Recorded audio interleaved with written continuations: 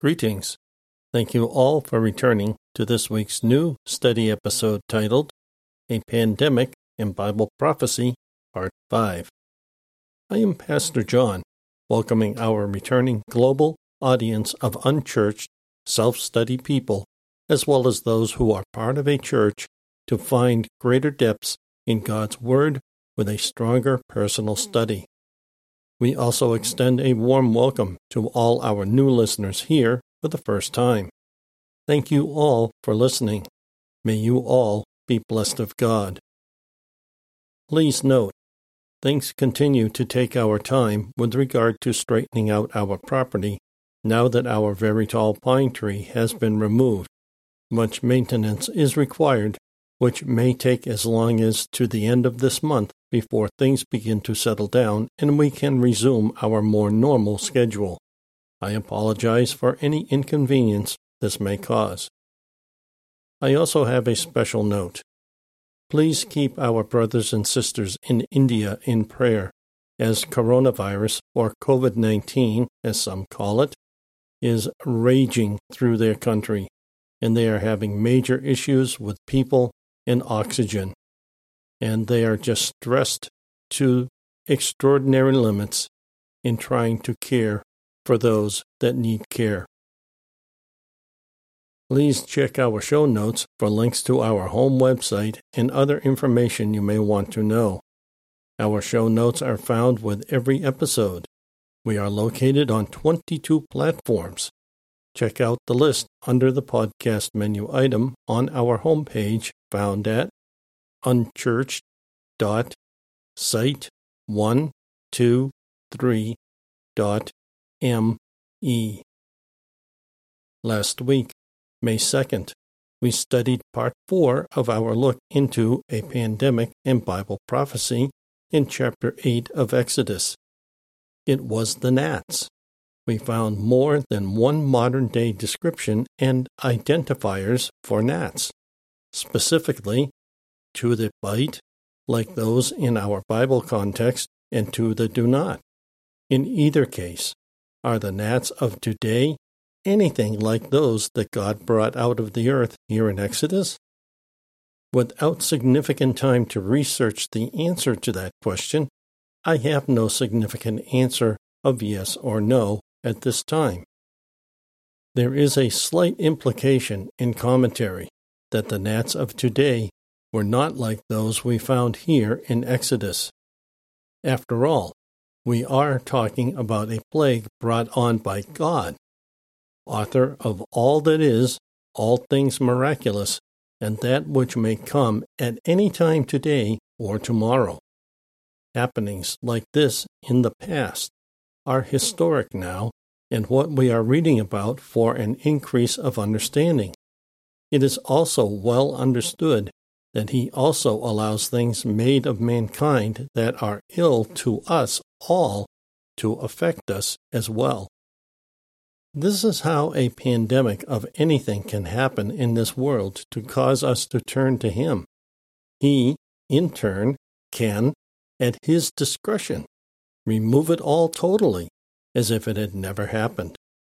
Today, we could ask this question: are his people turning to him, or holding him accountable, which will be to no end? While mankind may find a way to greatly reduce or eliminate this present illness, no greater, no higher solution to this present pandemic will come unless we turn to God.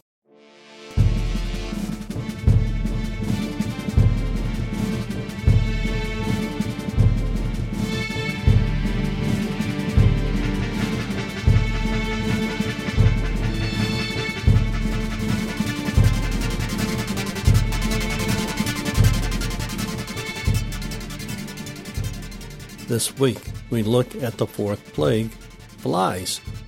Commentary tells us this about this plague. Described by Philo and many travelers as a very severe scourge. Even if this were a local plague, that is not a very good description by any means. However, this is indeed a plague of much larger consequences. Our scripture this week is a bit long, and it reads, "The Lord said to Moses, 'Get up early in the morning and position yourself before Pharaoh as he goes out to the water, and tell him, Thus says the Lord, release my people that they may serve me. If you do not release my people, then I am going to send swarms of flies on you and on your servants and on your people and in your houses. The houses of the Egyptians will be full of flies, and even the ground they stand on. But on that day I will mark off the land of Goshen, where my people are staying, so that no swarms of flies will be there, that you may know that I am the Lord in the midst of this land. I will put a division between my people and your people. This sign will take place tomorrow.' The Lord did so. A thick swarm of flies came into Pharaoh's house and into the houses of his servants and throughout the whole land of Egypt, and the land was ruined because of the swarms of flies. Then Pharaoh summoned Moses and Aaron and said, 'Go, sacrifice to your God within the land.' But Moses said, 'That would not be the right thing to do, for the sacrifices we make to the Lord our God would be an abomination to the Egyptians. If we make sacrifices that are an abomination to the Egyptians right before their eyes, will they not stone us? We must go on a 3-day journey into the desert and sacrifice to the Lord our God, just as he is telling us.' Pharaoh said, 'I will release you so that you may sacrifice to the Lord your God in the desert. Only you must not go very far. Do pray for me.' Moses said, 'I am going to go out from you and pray to the Lord, and the swarms of flies will go away from Pharaoh, from his servants, and from his people tomorrow. Only do not let Pharaoh deal falsely again by not releasing the people to sacrifice to the Lord.' So Moses went out from Pharaoh and prayed to the Lord, and the Lord did as Moses asked. He removed the swarms of flies from Pharaoh, from his servants, and from his people. Not one remained. But Pharaoh hardened his heart this time also, and did not release the people. From Exodus chapter 8, verses 20 through 32. Notice how Pharaoh's heart hardens again. What is not for him to get at this point? Yet Pharaoh simply is not getting the message. Just how many of us today are as stubborn as Pharaoh was then in Exodus? If nothing else, think about that.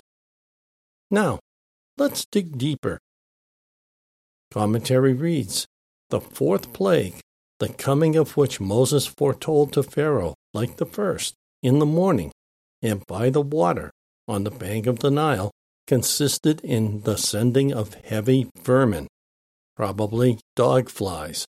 Literally, a mixture is rendered a mixture of all kinds of flies by Sycamus.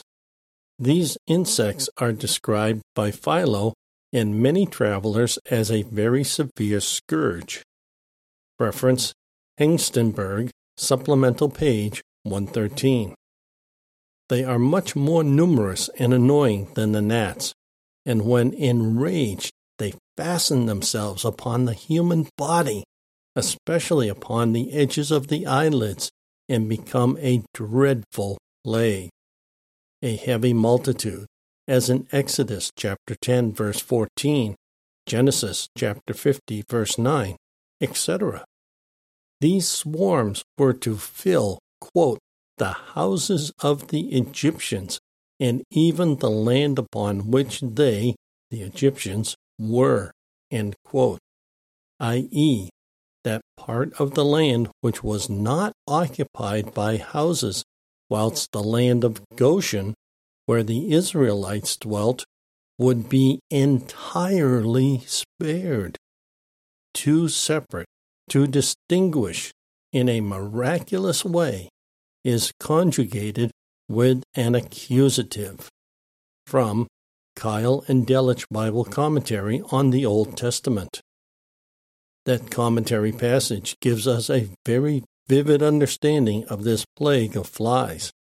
Between Scripture and this commentary passage, we have some significant things to look at closer. Scripture read, "If you do not release my people, then I am going to send swarms of flies on you and on your servants and on your people and in your houses. The houses of the Egyptians will be full of flies, and even the ground they stand on. But on that day I will mark off the land of Goshen, where my people are staying, so that no swarms of flies will be there, that you may know that I am the Lord in the midst of this land." If God ordered this present pandemic of coronavirus or COVID-19, can we find places, or even on a mere minute scale, people that have been, quote, marked off, unquote, and simply will not get sick with this pandemic?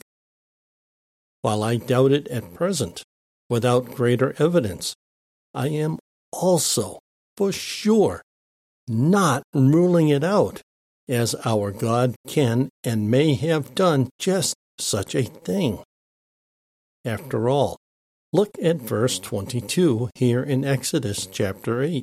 It read, "But on that day I will mark off the land of Goshen, where my people are staying, so that no swarms of flies will be there, that you may know that I am the Lord in the midst of this land." So, are there any of God's modern-day people who have also been, quote, marked off, end quote, of whom will never get coronavirus or COVID-19? It is a very real question of which we have no clear answer at the time of this podcast because we are not looking for it. Maybe we will, and maybe we will never have an answer to that question. However, in the first place, are we even looking for the answer? Is there a safe way to get the answer? That is where our problem with trying to answer that question lies. In the safe way of trying to get that answer without exposing someone to this illness of which none of us should not acquire. Therein is our modern-day conundrum of trying to answer a question where the answer requires great difficulty to acquire. Now, the gnats were bad enough, yet look what commentary said about these flies. They are much more numerous and annoying than the gnats, and when enraged, they fasten themselves upon the human body, especially upon the edges of the eyelids, and become a dreadful plague, a heavy multitude. The gnats were very numerous and annoying. So, how could this plague be so much more worse than the gnats? Yet it is. Notice, too, what commentary said of these flies. When enraged, they fastened themselves upon the human body, especially upon the edges of the eyelids, and become a dreadful plague. Folks, that is just plain nasty. What more does Pharaoh need to convince him to let God's people go? Pharaoh's issue is modern man's issue, Have we seen enough with the suffering and death caused by coronavirus, COVID-19, to identify what needs to change in our hearts and minds? The thing to notice is how each plague was worse than the previous plague here in Exodus. What does that say about our future? We can learn that our next pandemic will be worse than this one, as bad as this one presently is. When we look at statistics, we can see we are making some progress, but the battle against this virulent is still very much raging. We still cannot say we have victory over this pandemic, or, as it was called in the days we are looking at, a plague. Remember, plague, pandemic, and epidemic all mean the same thing. Pandemic is a more modern usage to describe the same thing we are reading about in our Bibles that is referenced as a plague. Let's note this too, of which I have already commented on a bit. Verse 22 read, "But on that day I will mark off the land of Goshen, where my people are staying, so that no swarms of flies will be there, that you may know that I am the Lord in the midst of this land." Now, notice this. The land of Goshen is in Egypt, even in biblical times.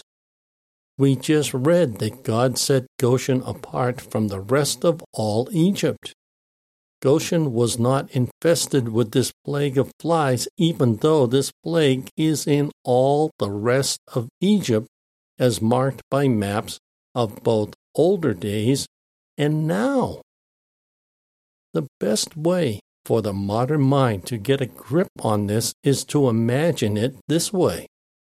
Assume Goshen is a state in America or a province in other countries. The whole country of either a state or province is infested with these flies except this particular state or province. This is what happened in Egypt and Goshen. Hopefully, that will give you a better mental grip on what is happening here in your Bible, in the book of Exodus, Egypt, and Goshen. In modern-day times, imagine a place that has not experienced coronavirus. This is what is happening in Egypt and Goshen, where their pandemic, or plague, of flies. Simply put, God's people are unaffected while sinful man is plagued. What does that say about our present situation? Maybe a lot, and maybe absolutely nothing. If we do not put a concerted effort into praying for God's redemption of this modern-day plague, how will we ever know the answer to the questions we have already asked? Zero effort always, and unfaithfully yields zero results. Doesn't matter if it's practical or spiritual, the end result for zero effort is zero results. Moving forward, we also want to examine this verse. We must go on a 3-day journey into the desert and sacrifice to the Lord our God, just as He is telling us. My comment on this verse is that we should also be inclined. We should separate ourselves and make sacrifice to the Lord our God. Do we need to travel to a desert place? No. However, we do need to find a separate and private place to go. We then need to sacrifice to God, whether of a spiritual nature, physical nature, or both. Regardless, that sacrifice may mean giving up something that is of a spiritual nature, physical nature, or some of both, to allow us to be more focused on God. The sacrifice that shows God that we mean business. However, This sacrifice must be a permanent one. Falling back into what we sacrifice now, when this plague is over, is so not a good thing. We should also note that if God is all-seeing and all-knowing, He can see our half-hearted commitment in our sacrifice before we even do it. We think we are fooling God when in fact we are not. In reality, we are only fooling ourselves. This requires commitment, not half-hearted sacrifice, to get what we want and then go back to how it was before all this started. Now, after all we have examined, look at Pharaoh. Exodus chapter 8, verse 32 says, "But Pharaoh hardened his heart this time also, and did not release the people." Where is your heart today? Are you like Pharaoh? Is your heart hard, like Pharaoh's was? Are you blaming God for this pandemic when in fact, if there is any fault to assign, that fault is on man? Just how is God to blame for this pandemic? All questions each of us all need to answer. Next week, we will look at the next plague, disease. Now we go from worse to even worse still. The progression of these plagues is getting even worse for the Egyptians. In our present pandemic situation, is this only the beginning of times that will only get worse for us? Play or download next week's episode, A Pandemic or Bible Prophecy, Part 6, from one of our podcast hosts. Or follow direct links to these platforms on our website under the podcast menu item. Details follow. All Bible quotes without a citation are from the New English Translation Free Version. Also, please check our show notes for links to our website and other information you may want to know. This study podcast is a wholly self-funded outreach presented by the Church of the Unchurched, currently an all-electronic Boston-based outreach uniting the community of lost, searching, lonely, and forgotten in Christ. We greatly appreciate serving our international audience.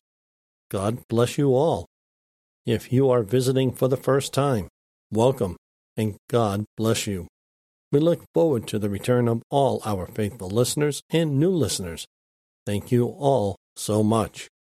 Please share our podcast with family, friends, and others you believe would find it a blessing. If you are unsaved, we truly hope you find God as well as receiving Him as Lord and Savior of your life. Please find a short link to our episode titled, How to Be Saved, at the bottom of any episode description.